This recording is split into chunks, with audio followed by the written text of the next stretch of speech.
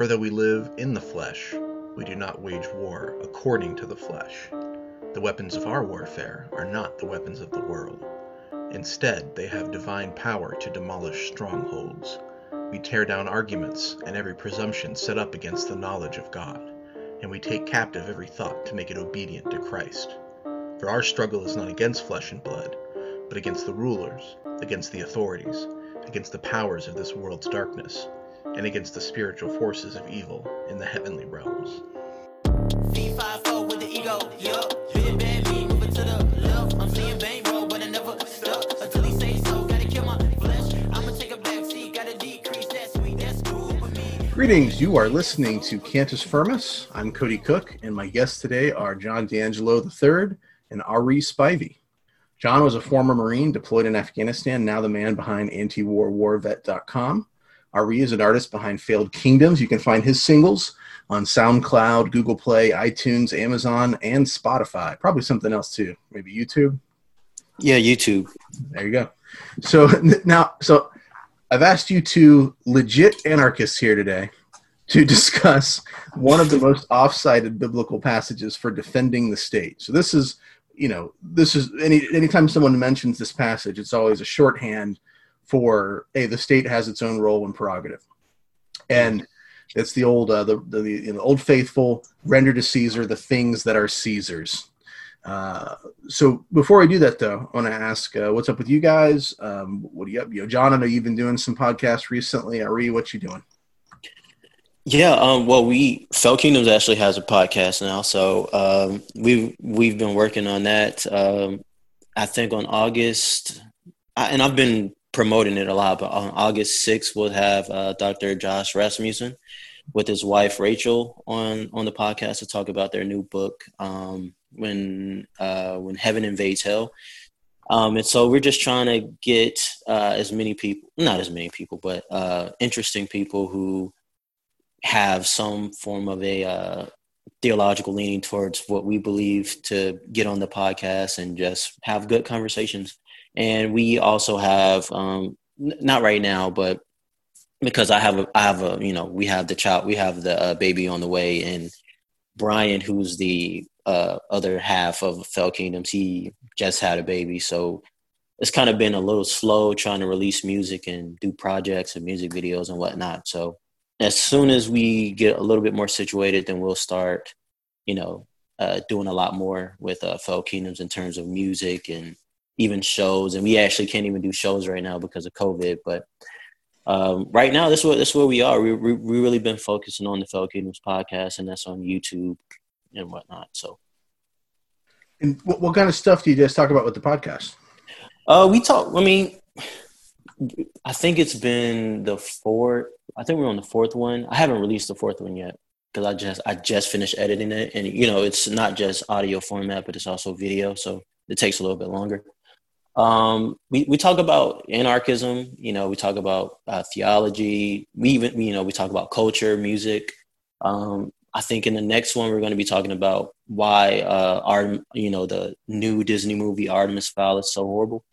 And so, yeah, we're going to be doing a movie review on that. So it's sort of we do everything, anything that comes to our mind, we'll take a crack at it on the podcast. Cool. That's and cool. Now, John, so you've been on a few podcasts recently. You've also been doing some Instagram lives with the Anti-War War Vet on Insta. Is that right? Yeah. I've been trying to hit the podcast circuit a little harder now that my second son was born just 4 months ago. So things are a little bit more settled now. And I've been on Foreign Policy Focus a few times with Kyle Anzalone, twice pretty recently. And then I just did one of the podcasts with E-Militia, which was fun. And so, yeah, I've been working on a big project. I'm trying to do an ebook right now, working on the retrospective of the invasion of Iraq. So I'm trying to source it all together so that we have, as libertarians or as anti-war people, and it's nonpartisan, non-ideological, we have one single source we can go to and say, look, these are all the points to make the case that this this was an illegal, unjust war, and that we were propagandized into it. Because I think, ultimately it ended up really changing the way that U.S. foreign policy looks, and precedent is everything. So I'd hate to see this sort of thing happen again. And we've seen inklings of it with Syria, and issues have come up already to justify more invasions, more atrocities based on chemical weapons or whatever. So I kind of want to have that out there as soon as possible. So once that's done, I'll start getting back to writing more frequently, hopefully. Awesome. Yeah, and I've done a little bit of writing for Kindle and paperback on Amazon and stuff. So if you have any questions about trying to figure out those kind of hoops and whatever, let me know, and I'll be glad to help you. Yeah, you're going to be my source for sure. Awesome. Well, if you guys are cool to start it, let's start talking about Render to Caesar. Yes. Cool. All right.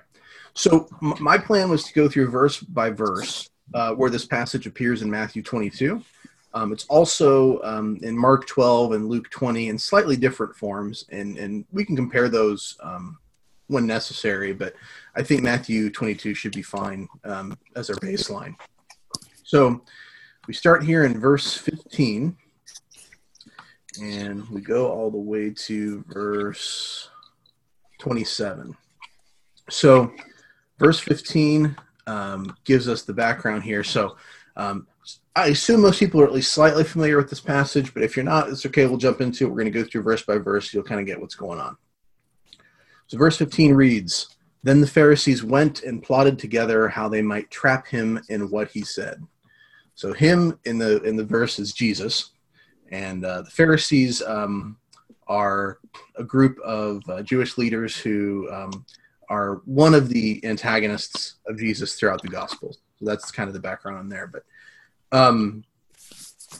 so I've got kind of notes as I went through this, but if anybody wants to kind of comment as we go through, maybe I'll let you guys say something first as we read each verse, and then if there's anything I need to add to that, I'll kick it in. But so our first verse here is, "The Pharisees went and plotted together how they might trap him in what he said." Any comments? This is such an important theme in the New Testament, and particularly about the interactions with Jesus, is the sort of established religious authority and how it interacts with Christianity.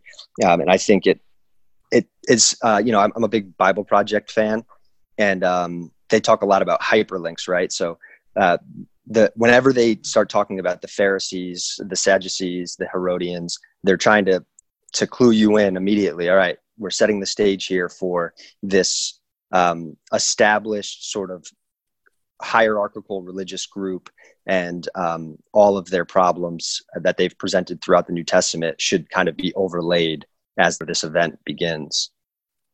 Cool. I would say real quick on the Bible Project, they're great. My daughter likes to watch the videos before she goes to bed at night. Oh, cool. The other day I was going through working on my Hebrew, and I kind of came across a word, and I said, okay, I think it was Rasha.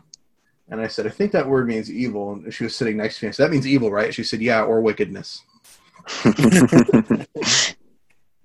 That's so cool. Ari, any comments?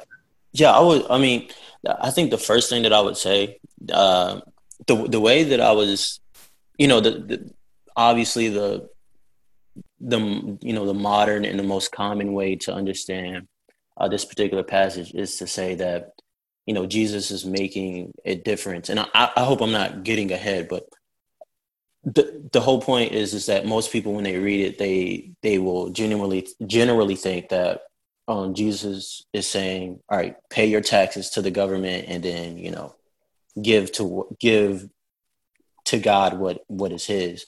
But the way in which I was taught this specifically, and I'm glad that I learned this. I had a theology professor when I was in college, and he actually understands it as a polemic against Rome. And so that's kind of where I'm going to be coming from when in terms of my interpretation of this particular passage. So it's more so of a polemic than anything else. Well, I'd be interested in hearing how that shakes out as we go forward. Yeah. So so the main thing that I had kind of noted when I got to this verse was there are some differences. So, for example, Luke doesn't specify the party that's involved. He doesn't mention the Pharisees specifically. Mark actually mentions the Pharisees and the Herodians, which is kind of odd because they would have been sort of antagonistic to each other. The Herodians supported the puppet king Herod, who worked under Rome's authority, and the Pharisees are more traditional. They were more patriotic. And so it seems like odd that they would work together on something, but that does sort of underline how much that neither of them like Jesus. Was it the enemy of my enemy is my friend, right? One thing that though we're going to have to sort of clue into, and this first verse really sets the scene, is that the goal of the people who are interacting with Jesus here are trying to trap him. And that, I mean, and that term that's used is like a hunting term in Greek. It's usually applied to ensnaring a bird. So I think the question they're about to ask him, we kind of are already clued into the fact that it's going to be a trick question. They're trying to trap him in something. And so that does sort of set the scene for how we should be looking at what they ask. So that leads us to verse 16. The Pharisees sent their disciples to him. Actually, Matthew does mention the Herodians too, along with the Herodians, saying, "Teacher, we know that you are truthful and teach the way of God in truth and defer to no one, for you are not partial to any." And I only had one quick note here, is that it's obvious they're trying to butter Jesus up here. They're hoping that he will think that they're on his side, and they just want an honest answer because they think he's very wise. So they don't want him on the defensive because then he won't feel safe to speak his mind. They're trying to we'll go into exactly how they're going to try to trap him, but the idea is they're buttering him up. We know they're trying to trap him, but they open with this real kind of butt kissing line. Does anybody else have anything to add on that? Nope. The Pharisees, they it's funny that they are so hand-handed with this, or seem to be, only because we already know, they just had back in Matthew, is it 21, they have the moment where the chief priests come up to Jesus and are questioning his authority and baptism on all this stuff with John. So it is interesting that they've appeared so two-faced so quickly in this gospel. Yeah. So then we get to the question they ask here in verse 17. Tell us then, what do you think? Is it lawful to give a poll tax to Caesar or not? So that's the trap. The question assumes that there is a conflict between honoring the pagan Caesar who invaded God's land and the God who truly owned the land. So the trick or the trap is that they're going to get him in trouble with someone. Either the people who don't like Rome are going to be upset when, Jesus says, yeah, we should definitely pay taxes to Caesar. Or on the other hand, Caesar is not going to tolerate a rebel. So if he says, no, we shouldn't be paying taxes to Caesar, then that he's in trouble with Caesar. So one way or another, they're hoping they're going to get him here. Either the people are going to lose respect for him, or he's going to end up on the wrong side of the state. Anything else to add? That poll tax, just as some brief context, is like a special levy for subjects of Rome's domination. It's not like, here we pay our income tax or whatever. It's apart from citizens of Rome, meant simply for those in subjection to Rome, which I think is important for the overall story. Yeah, it is. And one of the things that sort of stands out is, I went to or go to still a conservative Bible college and seminary.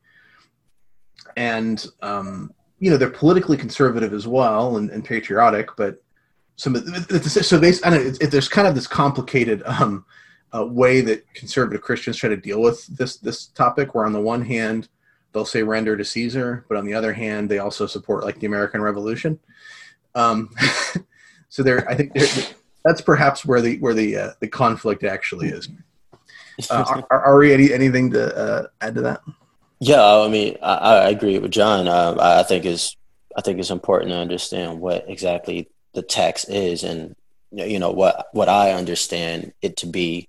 And this is just what I was taught, is that the specific text that they're referring to, it was actually a tribute, a form of a tribute text to show loyalty to Caesar.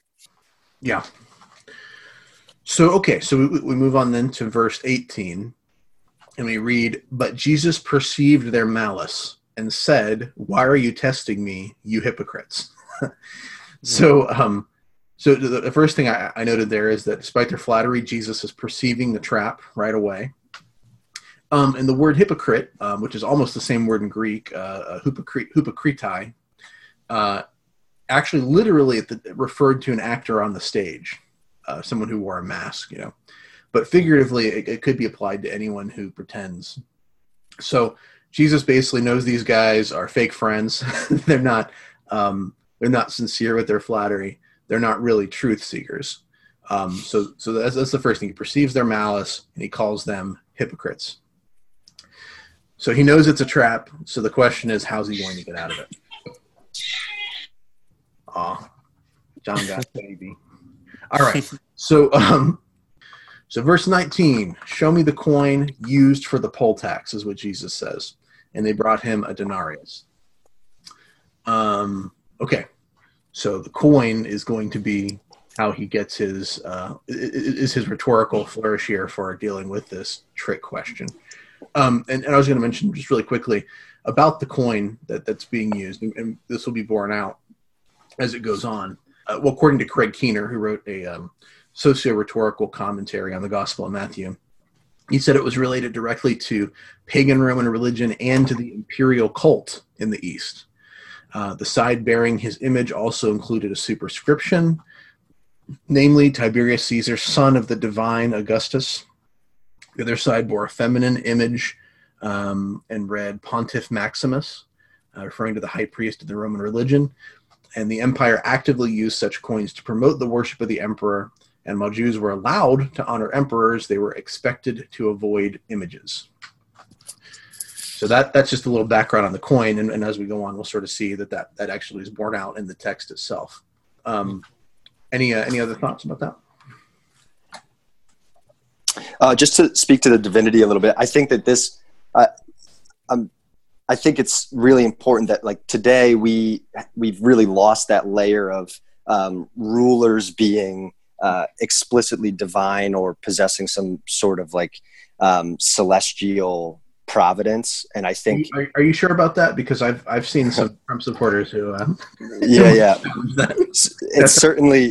it certainly hasn't gone away completely, but like to see this this godlike image, I think is really helpful. And to your point, it's sort of our signal as Christians that there's a significant difference between our earthly kingdom and the heavenly kingdom, and this coin does such a good job of demonstrating that.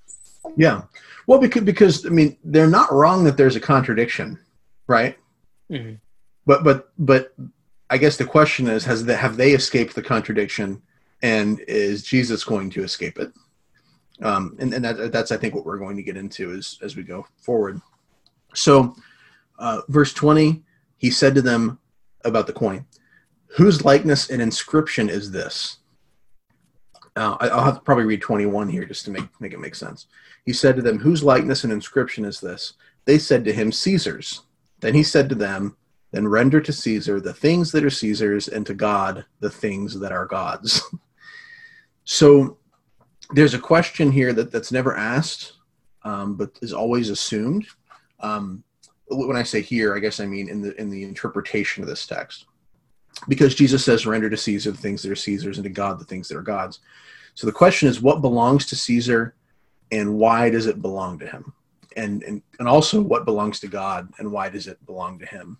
Particularly with Caesar, is it the coin that belongs to Caesar, or is it his power because God gave it to him? So is it his coin because he made it, or is it his power because God gave it to him? And I think that the assumption that many people make when they read this passage is that it's not about the coin, it's about the power. And that Jesus is saying that they should respect Caesar's power because God has given Caesar this distinct realm, which is his, the things that are Caesar's, which is distinct from the realm of God, where that has the things that are God's. So that's just kind of a big picture thing that we can get into as we try to dissect this. But I think that kind of lays out the choices that we have here as we are trying to understand this text. So I pulled up here R.T. France's International Greek Testament Commentary on Mark. And what he had said when he was looking at the belonging to Caesar thing, he said that what belonged to Caesar in this context was primarily the monetary obligation of the poll tax, though Jesus' words are broad enough to permit a more expansive understanding of civic responsibility as well. So he goes on to say that the second member of the pronouncement, and to God the things of God, is entirely open-ended and must be filled out by the reader's understanding of God's claim on his people. It will be that understanding which determines whether the claims of Caesar and of God come into conflict. But the way the pronouncement is formulated suggests that such conflict should be expected to be exceptional rather than normal. So France sees these two domains, one is holy, one is secular. Christians have distinct responsibilities to both, and he assumes that they will rarely come into conflict. So that's France's view, and I think he represents the kind of traditional understanding of the passage, that it's not about coins, it's about Caesar's domain, Caesar's God-given right to rule.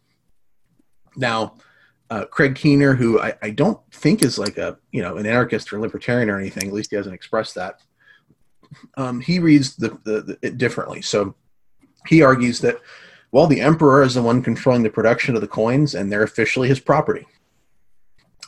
So I think that's a much simpler way of reading the passage, and I think it's more correct. And I guess I'll say why I think it's more correct.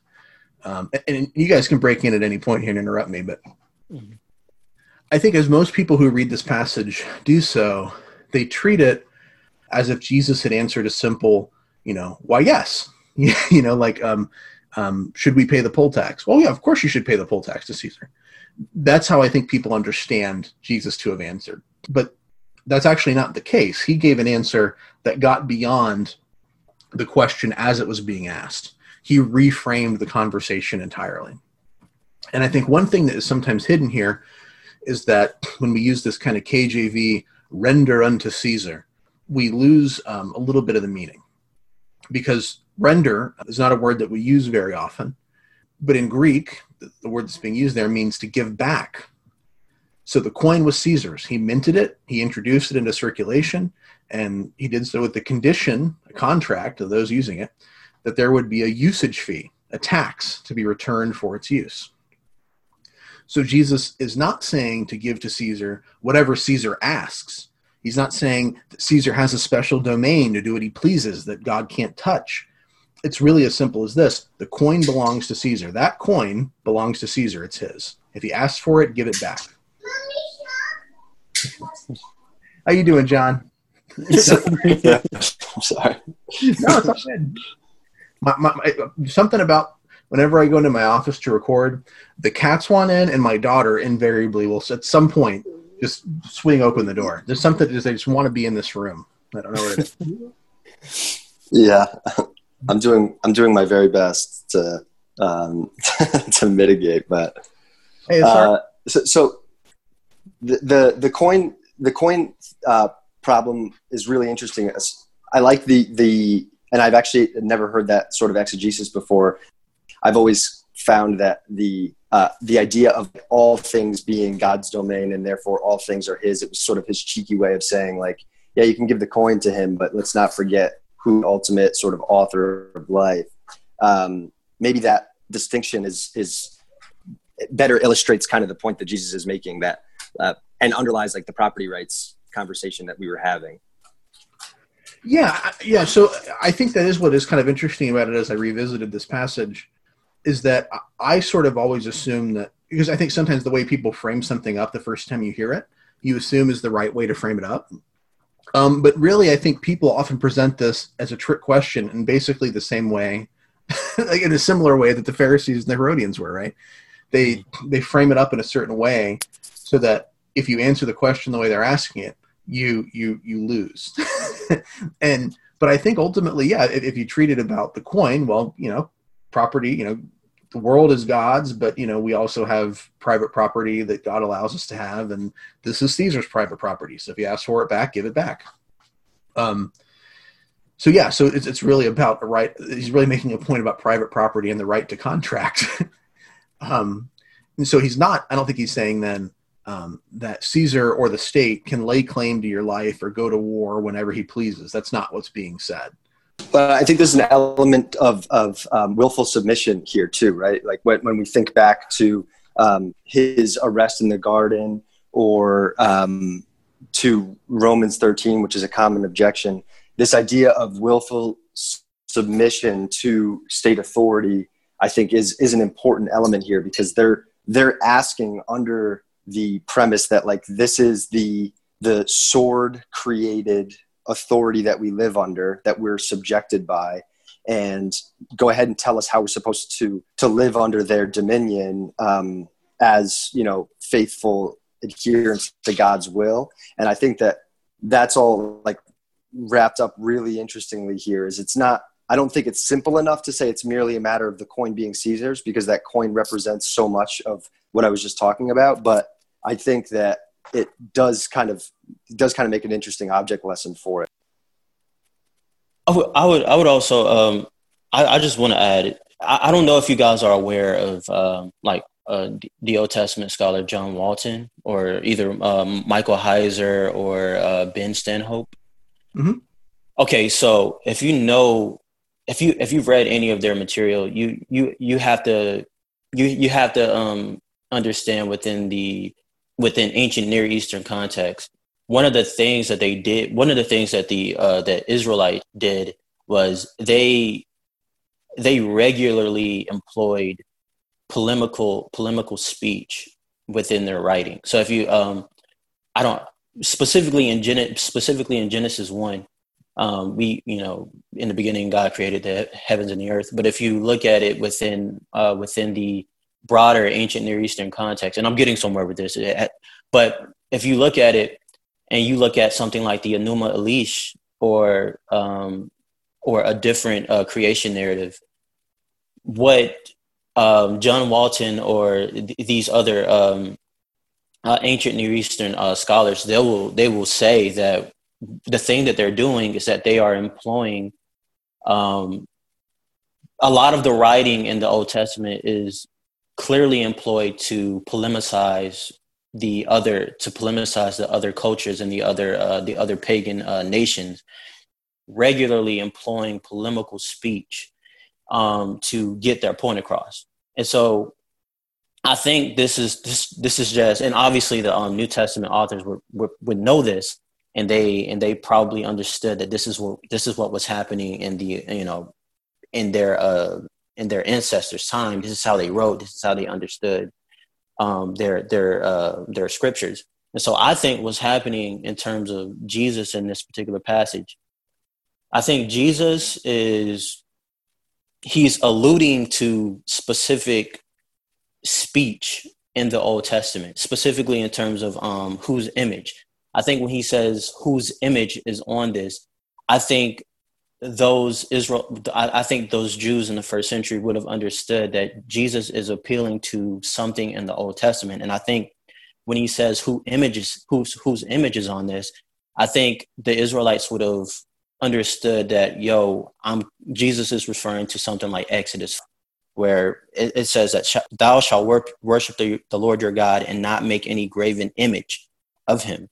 So I think image in this particular context is referring to this image is referring to the worship of God.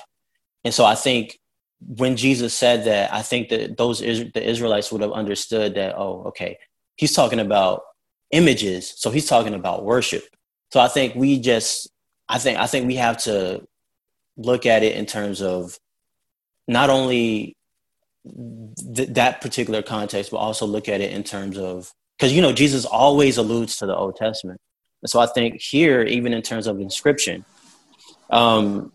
I think it's actually coded language in terms of the Shema.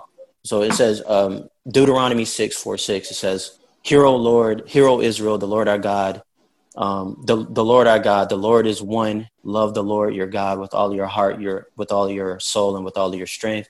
And these commandments that I give you today are to be on your hearts, or to be inscribed on your hearts, or to be written on your hearts." So I think what's actually going on is that when Jesus is speaking to the Israelites, he's actually asking rhetorical questions to them and saying, yo, when I say these words, you are going to understand that I'm alluding to specific passages and specific ways of thinking in context with the Old Testament. And so I think and even in terms of this inscription, it's referring to the worship of God. And so this is the reason why I would take the polemical view of these particular passages, because I don't even really think that Jesus is actually referring to.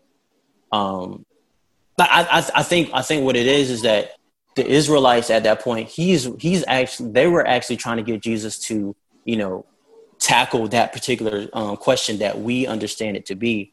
But I think Jesus is just literally just turning it on its head. And he's actually showing them that what's really happening is that Caesar or Tiberius at that point, he's making a claim of godhood, of divinity, when you do this tax. And that's the reason why he employs, whose image or whose inscription is on this. And the Israelites would have understood, okay, he's probably referring to Old Testament. He's probably referring to some Old Testament passages. So they would have understood that. And so for me, it's literally Jesus making a claim. Jesus is saying Tiberius at that point is making a claim, is making an exclusive claim of divinity. And also I would like to say that I think the inscription on the coin would most likely say, something like the worshipful son of God, Tiberius, Caesar. I think it probably would have said something like that. And so, I can't remember what scholar I pulled that from. I can probably look it up later. Yeah. But I mentioned that Keener had argued that the superscription would have said Tiberius Caesar, son of the divine Augustus. Yes. So this is the reason why I think what Jesus is doing this is what he's trying to get out. Caesar makes a claim of Godhead, makes a claim of divinity. So does Yahweh.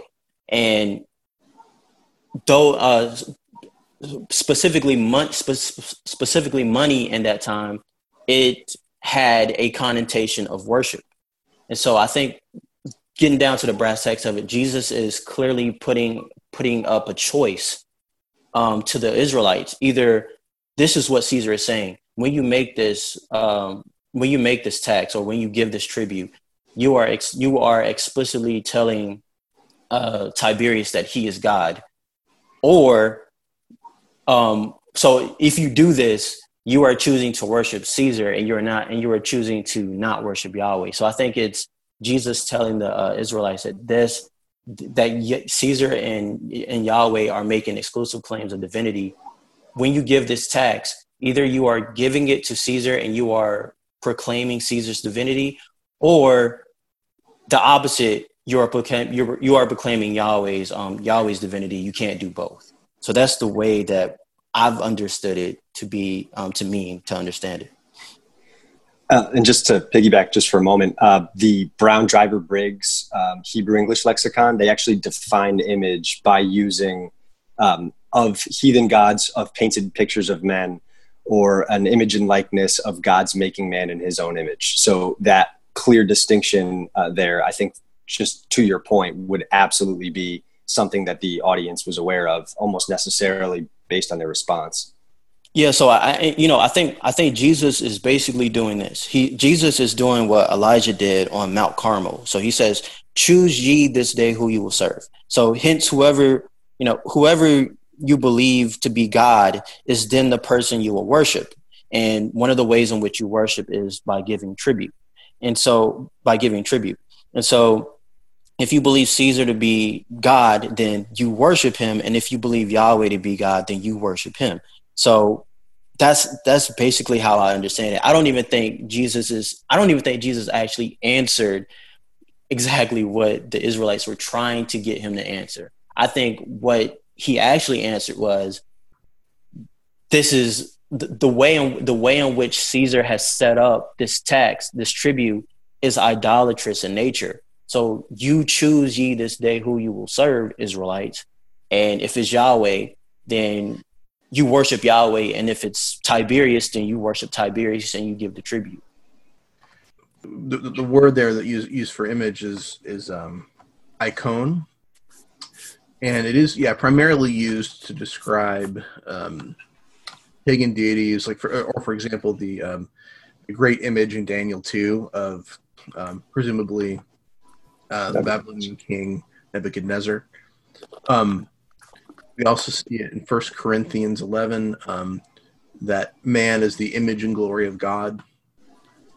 2 Corinthians 4:4, Christ is the image of God. Colossians 1:15, Jesus is the image of the invisible God. And Revelation 13:15, the image of the beast, which is worshipped. So that gives you a little bit of background on it. But let me sort of pull up my passages here.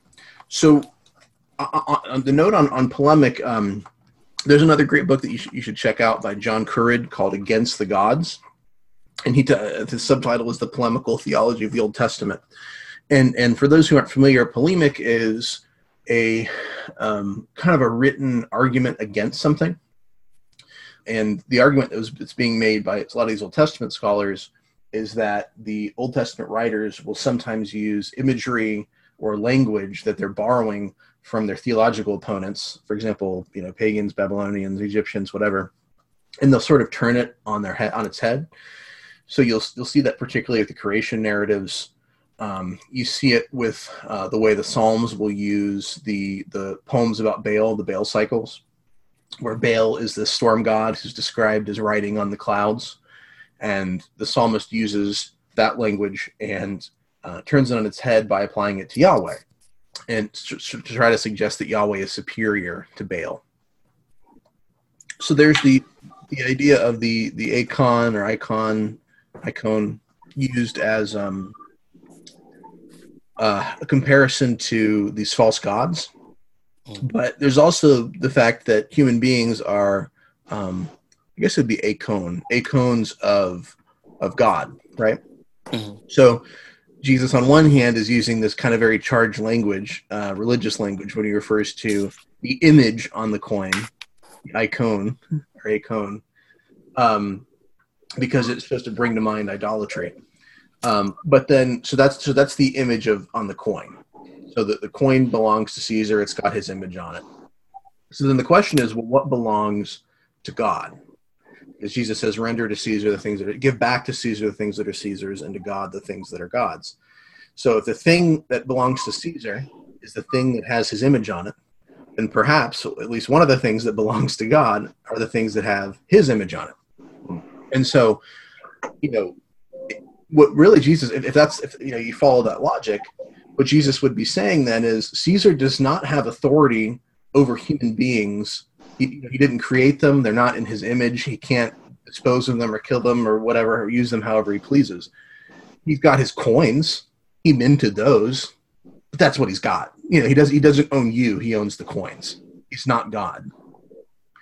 And so, Tertullian looking at this passage says, that means render the image of Caesar, which is on the coin, to Caesar, and the image of God, which is imprinted on the person, to God. You give to Caesar only money, but to God give yourself.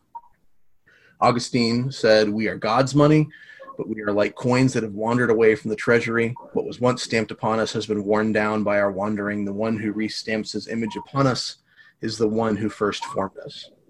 He himself seeks his own coin as Caesar sought his coin. It is in this sense that he says, render to Caesar the things that are Caesar's, and to God the things that are God's.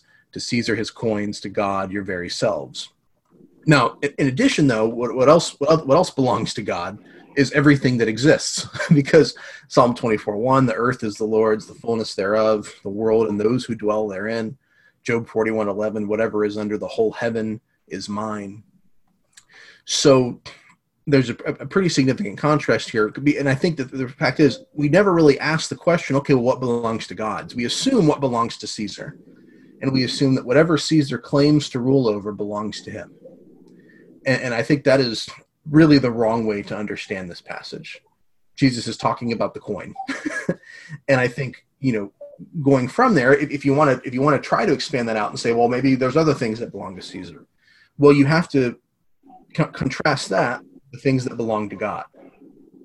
And so once you've done that, there's very little that belongs to Caesar apart from his private property that God has allowed him to have.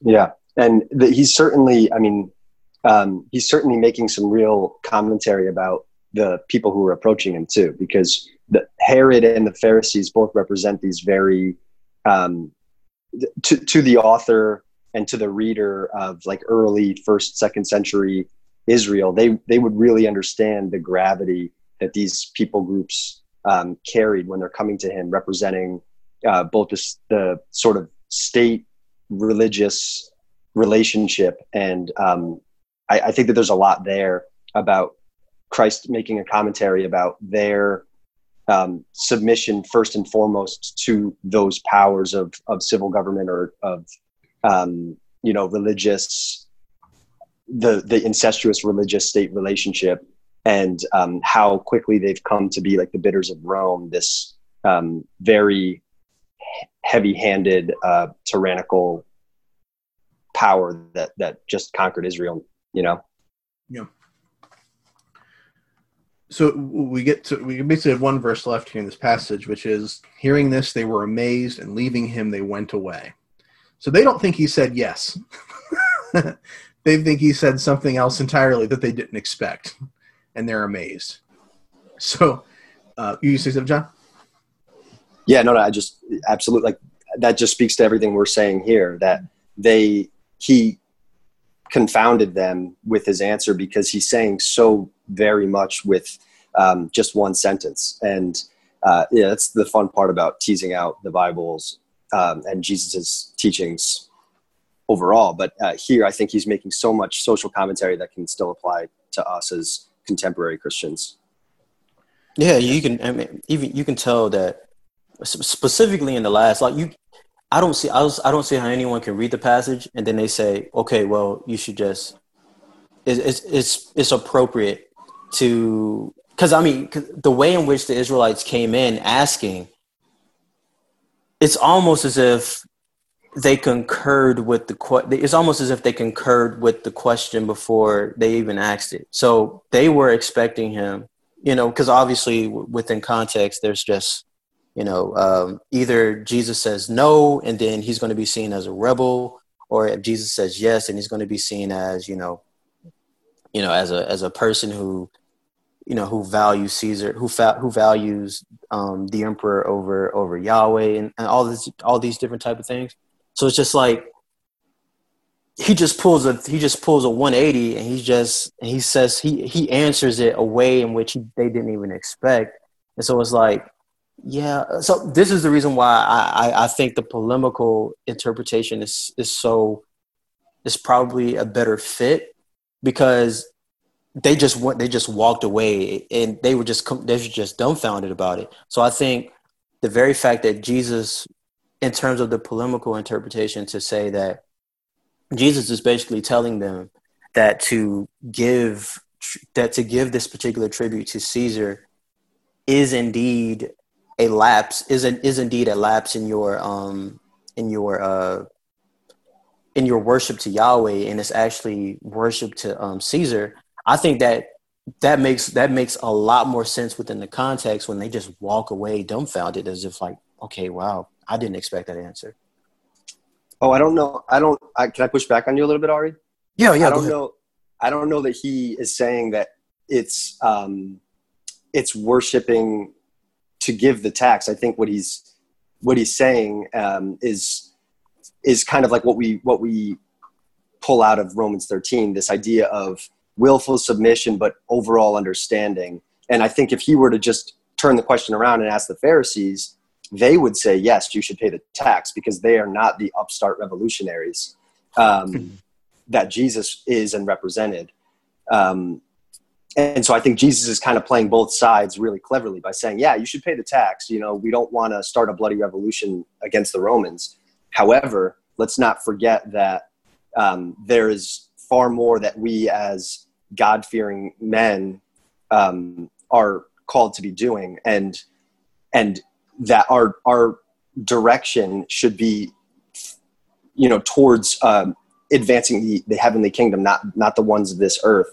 And so if that means living peaceably among this regime, then fine. But I don't think he's saying that it's worshiping Caesar to pay the tax so much as he's saying the Pharisees, represent more of a worship towards Rome because they've lost sight of their godly nature or professed godly nature.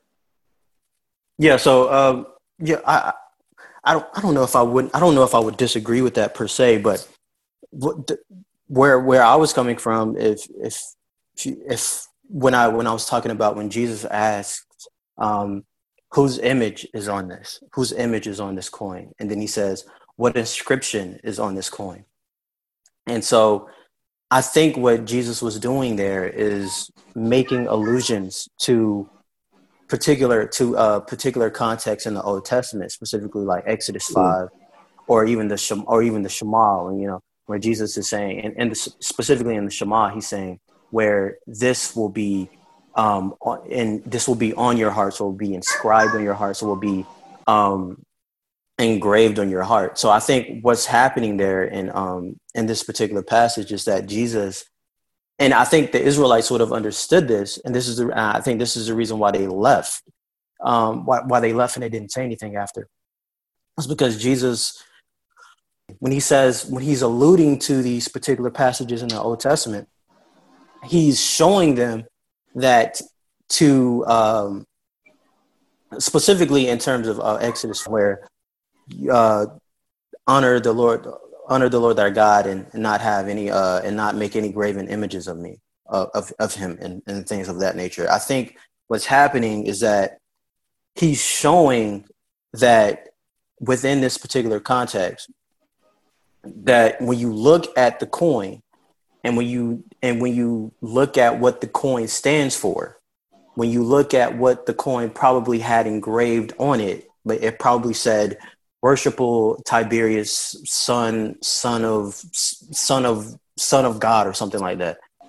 I think what Jesus is trying to get them to understand is that this particular tribute, and this is why I think it's a polemic. I don't even think Jesus was trying to say anything about whether or not you should actually give it to Caesar or not. So I think the polemic is charged towards Rome itself, where Rome or Tiberius has a claim on divinity, where he is the Son of God. And if you know what the Son of God is, it's not a claim of, you know, humanity, it's a claim of divinity. And so I think what's going on there is that Yahweh has made a claim, an exclusive claim of divinity, and so has Tiberius has made a claim of divinity. And so I think what Jesus is saying, okay, now this coin signifies worship of Tiberius. And if not necessarily, I'm not even making the case, I'm not even making an argument that Jesus is saying not to necessarily pay it. I just think that's not really I just don't think that's his point. I think, this is where I would agree with you, John, where it's the Israelites' attitude towards Rome, where it's almost a worshipful tone for Rome. And so I think what Jesus is doing is that he's saying, you see what this coin symbolizes, and you see what this coin symbolizes, which is the divinity of Tiberius. And you know that Yahweh also makes a claim of divinity. So I think within the passage, Jesus is clearly making an effort to force them to make a choice, because obviously they're being They're being hypocritical, and they probably like Rome way too much than they should, and it probably is verging on worship. And so I think what's happening here is that Jesus is pitting a choice towards the Israelites. Either you choose to worship Rome or you choose to worship Yahweh. So I'm not even making the argument that Jesus is saying that you shouldn't or you should not pay the tax. I'm just saying that that's not really Jesus's point. And then I would supplement that with Romans 13, where we probably should just pay a tax just out of sheer passivity for the government. So I just don't think that this particular passage is even hinting at like recognizing any type of legitimacy for Rome or recognizing Caesar's property or anything like that. I think the whole point is that Jesus is putting a choice to the Israelites at that point. Either you worship Caesar or you worship Yahweh. So that's what I think this particular passage is talking about. So I don't know that Jesus is necessarily offering that choice directly. It's probably implicit.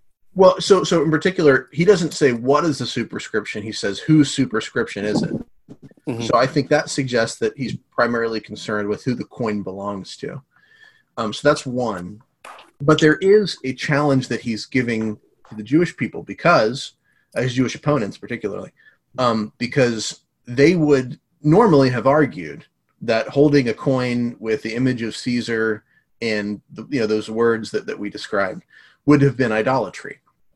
So whether or not Jesus thinks it was idolatry is beside the point. They do, and they still have the coin. So, he has not embarrassed himself. He's embarrassed them. They, not he, as Keener says, are carrying the offensive coin. So scruples against it cannot be their own. They have lost their ability to offer an objection.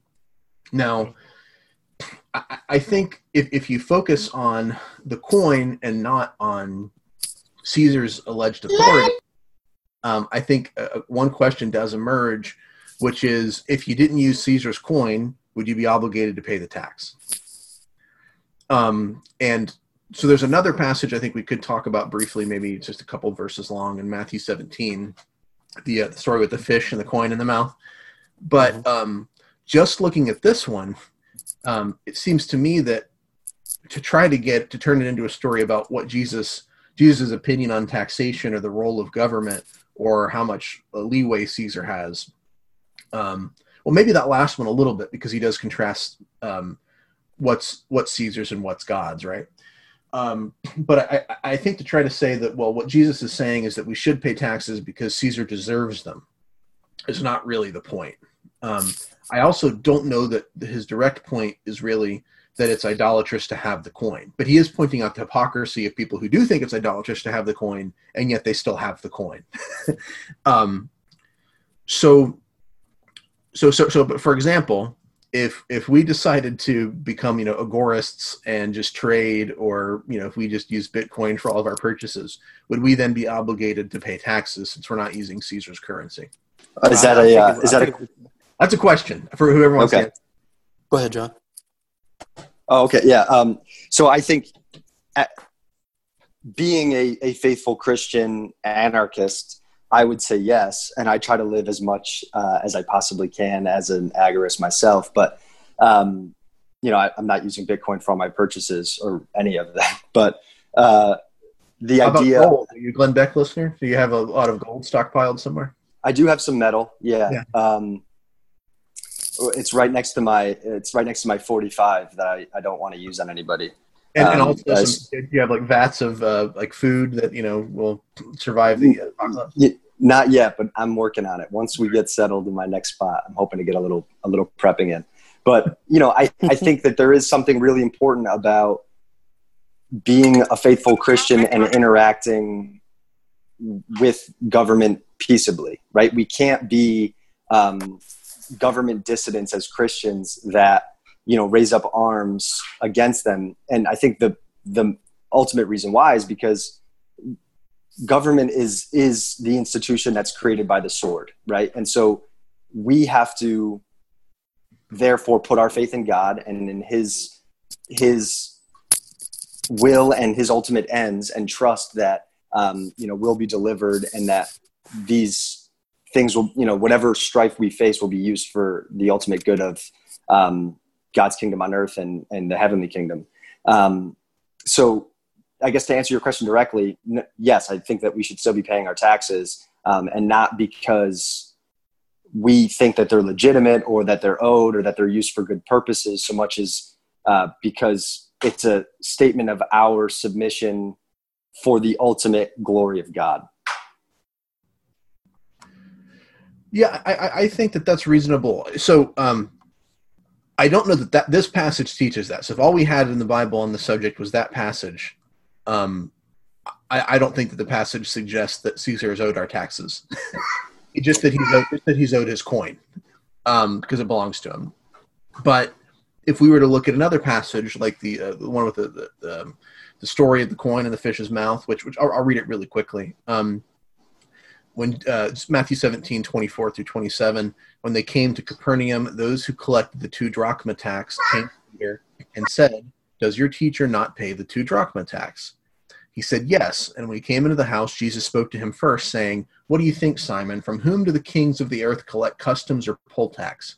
From their sons or from strangers?" When Peter said, "From strangers," Jesus said to him, "Then the sons are exempt.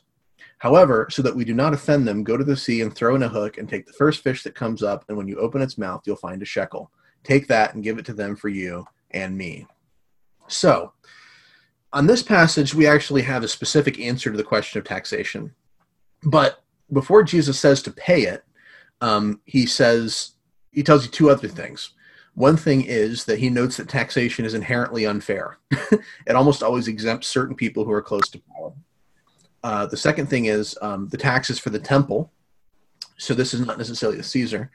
But if God is the king and Jesus is the son of God, he would be excluded from the tax. Since we become sons of God due to our relationship with Jesus, we're in the family of God and should also be excluded from taxation. We're not part of these other kingdoms. We're under a different kingdom. And so that's 2. 3, the reason that so ultimately Jesus is saying, you actually, they aren't owed any tax from you. And the whole way they do it is basically illegitimate. That being said, he says to do it anyway. And the reason he says to do it is to avoid causing offense. So it seems to me that the answer to the question is, yes, we should pay taxes, but not because Caesar is owed them. We should do it because we are trying to avoid unnecessary offense and fight battles that are far less significant than the spiritual battles that we're actually trying to fight. At least that's how I would understand that as kind of a corollary to this other passage. So would you okay, let's just say you the vast majority, no, all of your money, all the money that you make, all your income is based in Bitcoin, which is not necessarily a currency that, the United States got. There's no image of Caesar written on Bitcoin. Yeah. So would you pay taxes on your Bitcoin? Would I personally?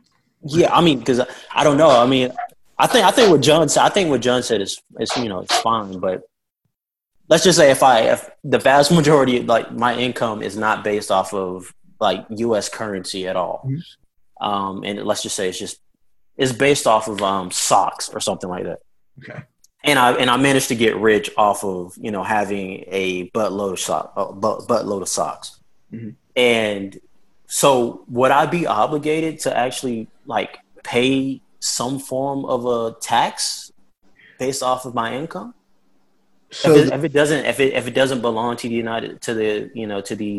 government, the state would say yes. In fact, they're taxing Bitcoin now. So the state would say yes. Now, I think if you're following the logic of render to Caesar, I would say no, you're not obligated just following that logic. But I think if you were to go to this other passage about the coin in the fish's mouth, Jesus' answer is, well, I mean, logically, it doesn't belong to Caesar. He's not really owed it, and the way he collects it is illegitimate and unfair, but you should probably just go ahead and do it anyway because it removes the stumbling block. And so Keener says that it's a stumbling block because it addresses one's own rights rather than the truth of God's kingdom. Alexandra Christianopoulos, I think is how you pronounce his name, who wrote a volume, Christian Anarchism, that collects, kind of goes through all these Christian anarchist views and figures. He argues that the questions like the payment of taxes are adiaphora, which means that they're indifferent in comparison to the one choice that really counts, the choice of God above Caesar. Eller, another Christian anarchist, says, let Caesar take his cut so that you can continue to ignore him. So, I would say that Caesar isn't owed anything. To take a passage like render to Caesar and say, well, this legitimizes Caesar's domain, misses the point. But the question is, should we still pay to Caesar anyway? Yeah, we probably should. Not because he deserves it, not because he's owed it, but because as Christians we have more important battles to fight. But at the end of the day, though, as the charge that's leveled in Acts 17:6-7 against Christians is, these are the men who are turning the world upside down, and they're defying Caesar's decree, saying there's another king named Jesus. And so, if Jesus is king, then Caesar isn't. And I think that leads us to the question, well, how should we behave towards Caesar since we're opposed to his authority and he's not our king? We are sons of a different king, as Jesus says in that fish passage. So, for example, when we're looking at Caesar, if we're not under his authority, should we behave as belligerent? Should we look to overthrow him with violence? I mean, Jesus says no in John 18:36 because his kingdom isn't an earthly one that's defended by violence. So we fight our battle with spiritual weapons because it's a spiritual battle. Behind Caesar are these other spiritual powers, and they're the ones that we really need to be taking aim at. I think what maybe Jesus is really saying is the gospel is already offensive to a world under the authority of Caesar and Satan, so don't add more offense to it than necessary. So, voting, protesting, paying tax for office, whatever. But don't think for a second that any of that stuff is how we bring about the kingdom of God, and don't keep your eyes off the prize or forget what your highest allegiance is. At the end of the day, if you want to pay Caesar taxes, pay Caesar taxes, but don't take his argument seriously that he has a domain that God can't touch. So again, I don't know. I think ultimately, I think we're all on the same page except for that one distinction, the idea of, yes, we absolutely are paying it with the understanding that it's not legitimate and that it's really only to sate the thirst of the state, and that's unjust but necessary. But I don't think that it's really an option. I think the idea of the ultimate submission to the earthly kingdom, whatever that looks like outside of, it doesn't mean that we have to grab a gun, to join the military, to participate in genocide, anything like that. But it does mean that the edict set forth for us in whatever government structure that we find ourselves in, we have to obey for the sake of ultimate progress for the kingdom of God. Unless it directly contradicts something that Jesus has commanded us to do, is what absolutely, yeah. So, but that the tax is. So just to Ari's point, I'm sorry to interrupt you. To Ari's point, yeah, you're paying your 50% tax on socks or whatever it is, because that means that we are able to live another day fighting for the ultimate good. Yeah, would be my answer and my understanding of this. And I think you can derive a little bit of that out of the Matthew 22 verse we're talking about. But I don't think, to everybody's point, I don't think that that's necessarily the greatest point he's making. But I do think that that's definitely wrapped up in all of that is an understanding of how we are to relate to civil government. Yeah. And there's never a place in Scripture where Paul or Jesus lay out what kind of a state Christians should try to create or how we should vote or whatever.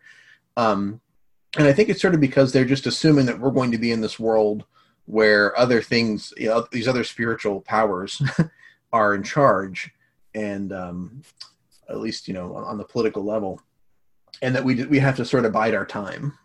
I think that doesn't mean that there aren't issues or causes or concerns that we can't get behind.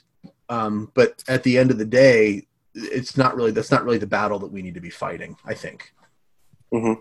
Yeah, and this is really, I think it's easy for us to say, no, you got to pay the tax and just submit because this state is inconvenient and unjust, but doesn't negatively affect us. This is being said to Christians, early first century Christians who were being thrown into the Colosseum. So they understood the violent and unjust nature of government far better than we do from a lived experience, and they were still understanding it to mean willful, peaceful submission is the single best way that God will overcome the violent, unjust spirits of this world.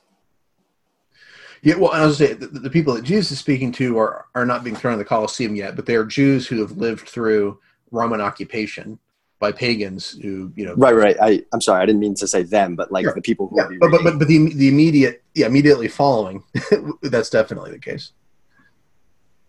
All right. Are we? Well, we've kind of been through the passage. Do we have any kind of concluding thoughts? It sounds like we're mostly in agreement, but we have some disagreements about some of these little issues about how do you follow through on some of these things.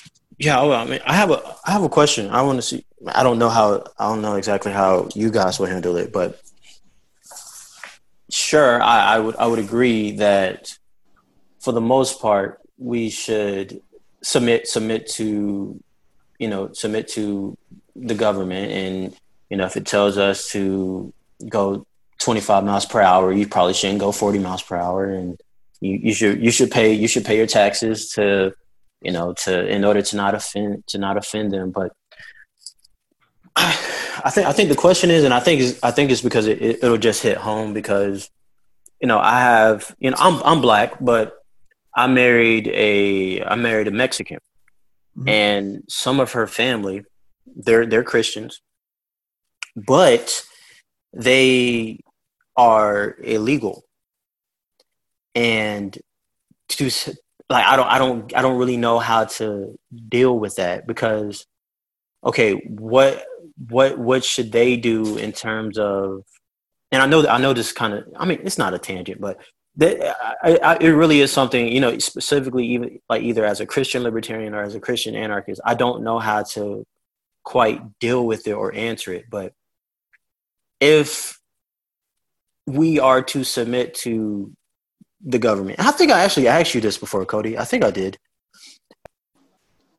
How exactly are those Christians who are caught up in those particular situations? How are they supposed to deal with the very fact that they came here because they came here to get a better life? It really is an oppressive system over there in Mexico, but the governing authority that they now have to submit themselves under because they are in an occupied state. How are those Christians who are in those situations, how are they supposed to deal with the government if the government is directly telling them that they are to be deported and shipped back to their home countries? Because it seems to me that if you are to submit to your government or to submit to government in general, that you should generally follow the laws that it has. So should those Christians self-deport back just to honor the demands and decrees of this particular state? Or I just don't get how to parse that through properly. If I can take a crack at it, Cody, I'm sure you have something far more insightful, but I would say no, your family isn't obligated to self-deport or go back to Mexico. I do think that there's a fine line between this and immigration, particularly Central South American immigration into the U.S. is a very new and interesting challenge to this question that I think probably deserves some scholarship. But I would say that I don't think that they're obligated not to live here, or that they can't live here because they didn't do it by the letter of the law. But I would still say that if they were, if ICE showed up at the door, don't grab a 12 gauge and make your stand. I think if you're living peaceably amongst the nations, however that looks. I don't think that and again, just to make it the reductio ad absurdum example, yeah, it's not to say that in a Nazi-run Germany, you're obligated to weed out the Jews from the ghettos because that's the letter of the law. I think that there's a distinction between active support versus submission. Like, and Christ's entire ministry on earth was subversive and challenged the preconceived notions of people and the structures of authority that we still face ultimately. But I don't think that they have an obligation to adhere to immigration law so much as they do to live peaceably amongst the nations and men wherever they find themselves.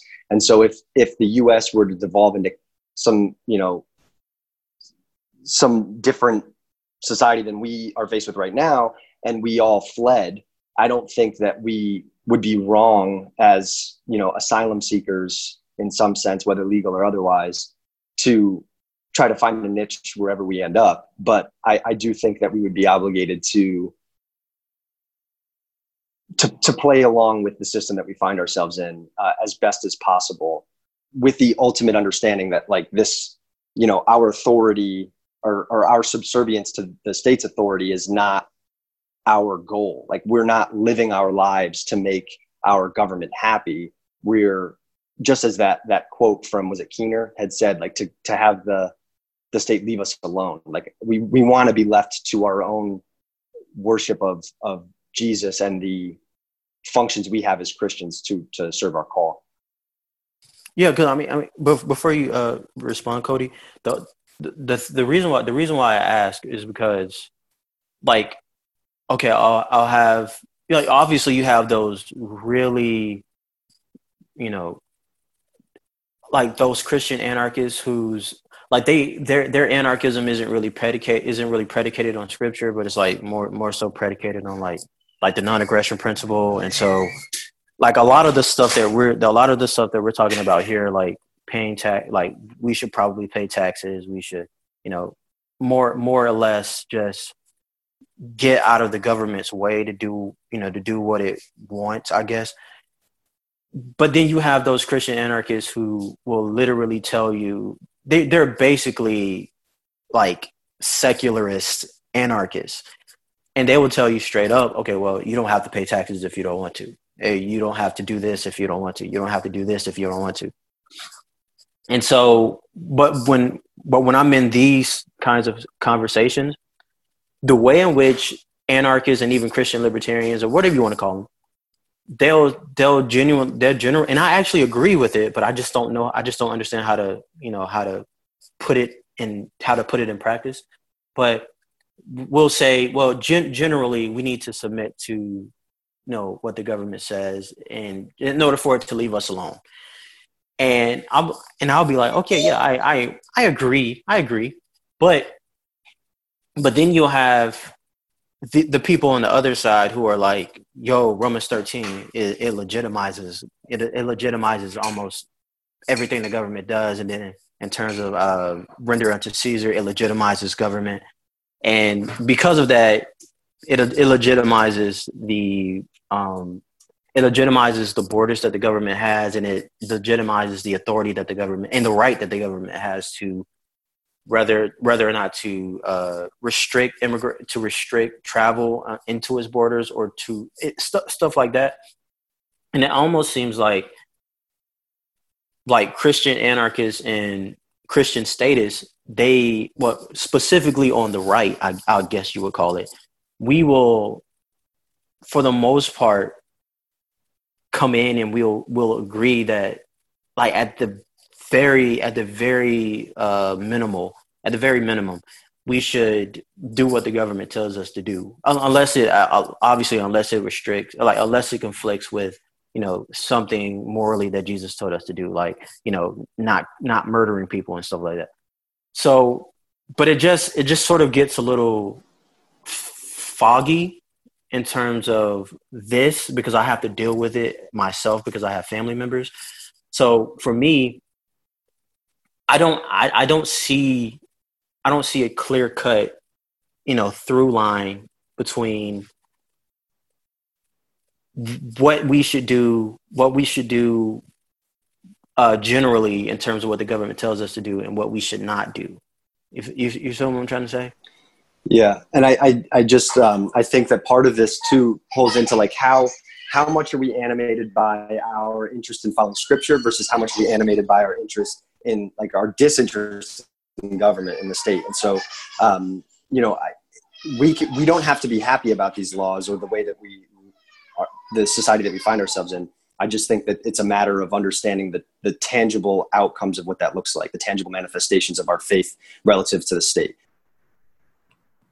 So what I would say is that arbitrary immigration laws are illegitimate and immoral. So from a logical and moral vantage point, they should be repealed. I think that would actually be a worthy cause for Christian political activism. I think people have an obligation to their families to care for them, and they also have an inherent right to move and travel.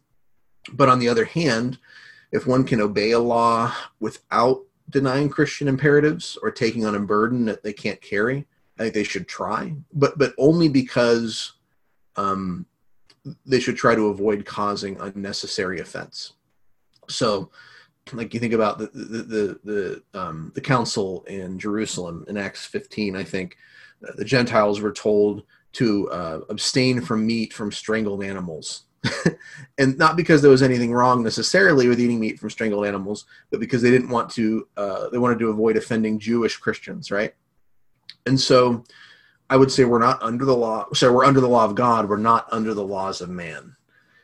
So I guess my answer would be, from a logical and kind of moral, big picture vantage point, they're not doing anything wrong. But if it's possible to avoid causing offense, I think you should always try it if it's a possibility. Does that kind of make sense? I mean, I just don't see how I get it. I get what you're saying. And it's like, I guess I agree, but okay. When you say if it's possible to avoid offense, mm-hmm. I'm not sure how that translates over into, the real world. Okay. What do you do in terms of, you feel what I'm trying to say? No, I do. So, I think there are clear examples where Christians are told to disobey the state.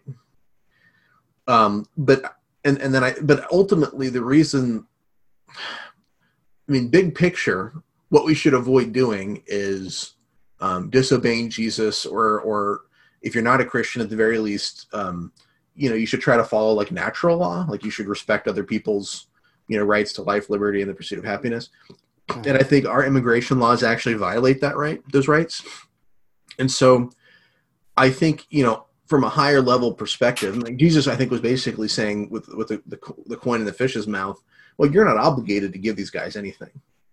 You are not under their kingdom. You're under a different authority. But he also says, but we don't want to cause unnecessary offense. We don't want to kind of make a name for ourselves as people who are always trying to be rebellious or whatever. So go ahead and pay it. And so I think what I would say is that there's a higher calling and a higher morality, but sometimes you do things basically to be polite, to be considerate of other people, and to avoid unnecessary conflict. And so I think that is kind of where Jesus sort of comes in on this. So I guess the way I would look at it, I don't think that those relatives have done anything wrong. If they had said, the law says this, and, so we're going to respect that, I think that would have been a very respectable position for them to have. Not because the law was inherently good, but because they wanted to try to be respectful. I guess my biggest concern is they're here now, and the state is going to wrongly want to persecute them for that.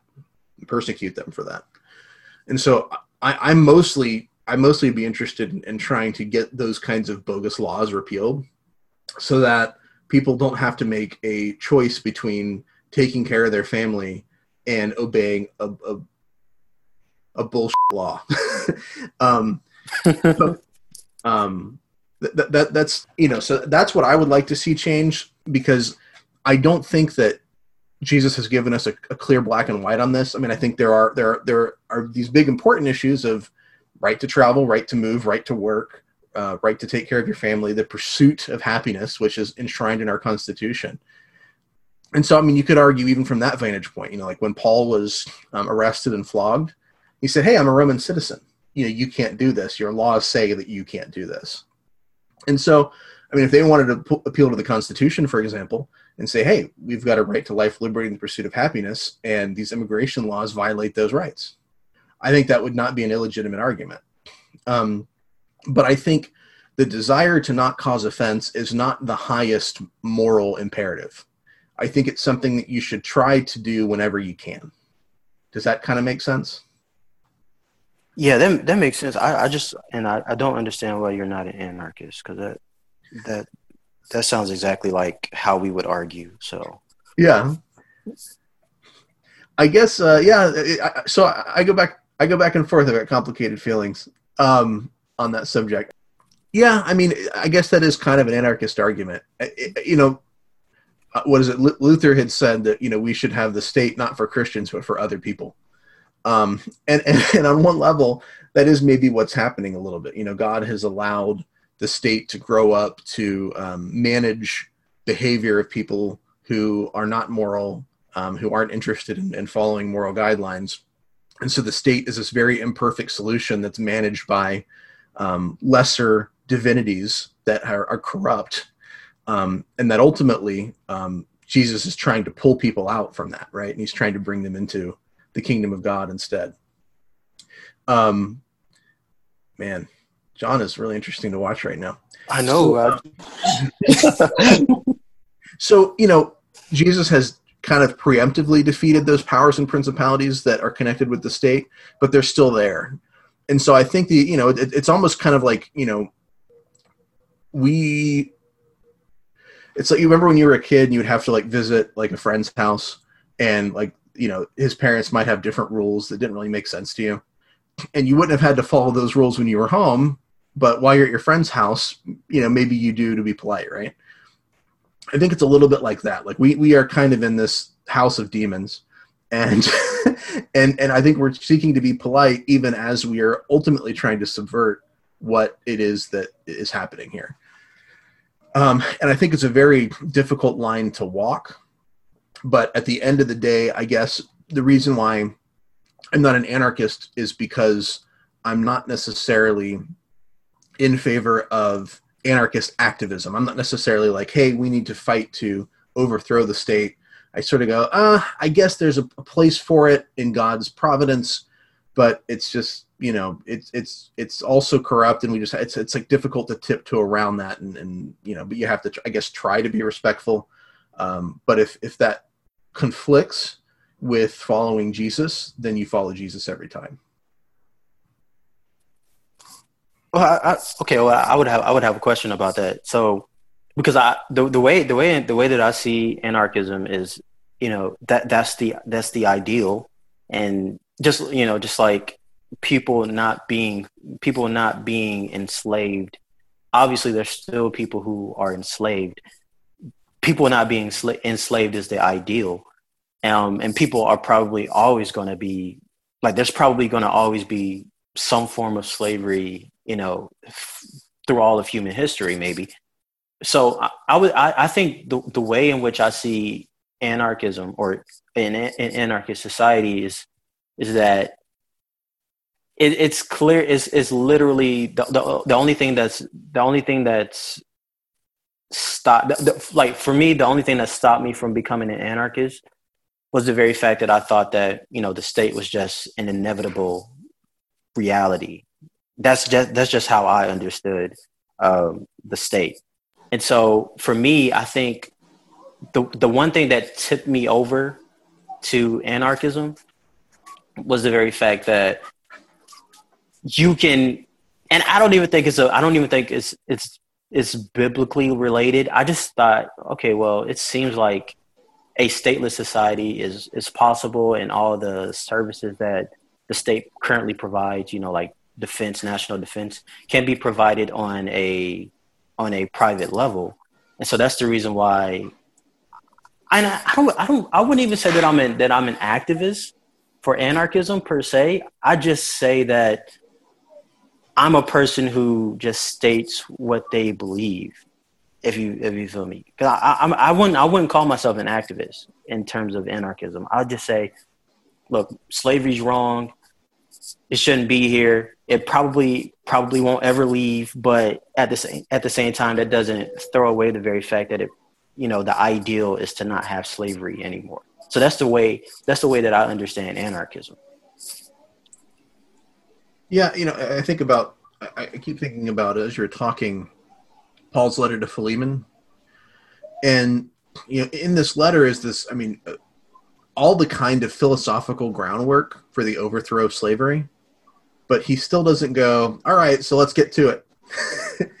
and I think Paul is recognizing that there's often very little that can be done. Christians are sort of stuck where they're stuck. The state is what it is. The culture is what it is. And you can live outside of that.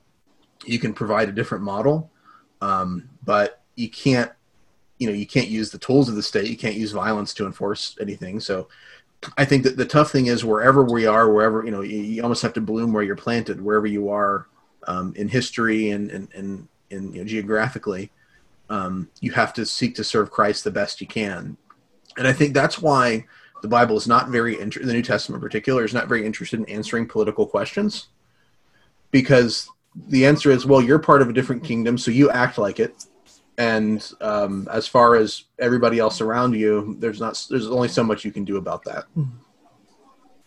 Yeah, and to the idea of Christian anarchism, at least my view of it is that whatever I believe, I'm not taking this line or sort of assuming this ideology with the hopes that I'm going to someday implement it. If I had a button to push, maybe I would, but I think my understanding as particularly a Christian is that I don't really need to use the state as a change agent one way or the other, and that I am going to exist in this world regardless as a Christian first. And so, if I have to go out and cast a vote, I don't know. For me, that's not valuable, but for whomever, go ahead and do that. You can live within the confines of the society you find yourself in. But ultimately, I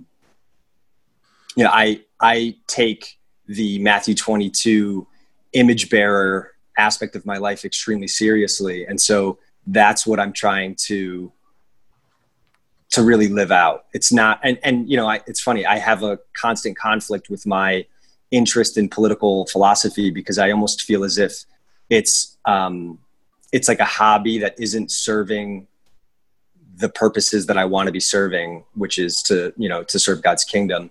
But I think that I can help Christians understand this extremely important nuance about the state and faith and faith adherence. Yeah, I know what you mean about the complicated feelings about being interested in politics when you don't believe in it. And you don't necessarily think it's that effective, but right. Yeah. Right. Well, do we want to kind of wrap up? Do we have any kind of parting shots, parting thoughts? Do you kind of feel like we sort of answered your question, Ari? I know it's a tough one. I guess the problem is I don't know if there's a super concrete answer, because Jesus kind of gives us this kind of complicated approach to it. Yeah, I think it's answered. Obviously, man. It's just a very complicated thing to navigate through. So, yeah. I'm still a little unsettled about by that whole situation. But I think I'm more or less okay with the answers that you guys provided. So I really appreciate it. Okay. For us particularly too, as Christian anarchists, like whatever an illegal immigrant is doing, the nationalist Christian would say, well, they're gonna they're going to affect the welfare state. They have bad intentions in coming here. They're going to take our jobs or whatever. Like that really isn't of interest to me. However, I do think that there's something to be said about like the intention of the given person, right? So like assuming your family has good intentions or are Christians or whatever, like if they're living opposed to the state, but ultimately in line with Christ, I don't care. And that's, I think, the same thing that Paul or Jesus would have been saying is like, yeah, you don't have to obey the law. You're obeying it when like the audit gets pulled. Are you on the right side of this? Or are you going to end up getting executed? And is your execution going to serve like some greater purpose as a martyr? Or are you just like kind of being foolish? Which I think, is something that we need to think about. Like, I'm not interested in following the law because I care about the law or its authority or its legitimacy. I follow the law because I don't want to end up, leaving fatherless kids or whatever.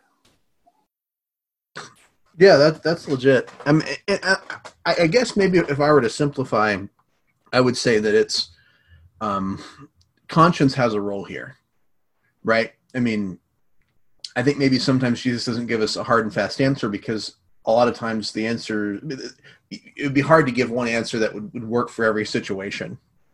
But I think we need to sort of keep in mind our obligations to our family, the rights that we have, and then the question, well, do you, if you still want to try to be respectful of the state and the law, how much does your conscience compel you to do so when you take into account all these other factors? So anyway, yeah. So I think the role of conscience has to come in a little bit. Ari, we should do a long piece on fleshing this out. We could all work on it together. Yes, absolutely. Because immigration, I think, is singularly challenging because of all the various factors and objections and variables. But I think ultimately, none of us here are interested in the law and imposing it. It's more about like what kind of challenges it creates for us as Christians. Mm-hmm. Well, one thing I haven't really done a lot of work on this, but I want to now that we've talked about it. And I mentioned conscience. I thought about Romans 13, where Paul says that we should be in subjection for the sake of conscience, subjection to the state for the sake of conscience. I'd be interested in trying to get a sense of what he might have meant by that, and if there are other texts that could give us some indication. But that at the very least suggests to me that that there is that role for kind of voluntarily thinking through it and making a decision for yourself based on trying to do what you think is the right thing in that circumstance. Paul does use that word too in 1 Corinthians 10:25. Eat anything that's sold in the meat market without asking questions for conscience sake. He's dealing with this question of eating meat sacrificed to idols. So I'm interested in seeing where how Paul uses that word generally, and if that can inform how he might be using it in Romans 13. But well, actually, I like how he uses it in 1 Corinthians 10:29.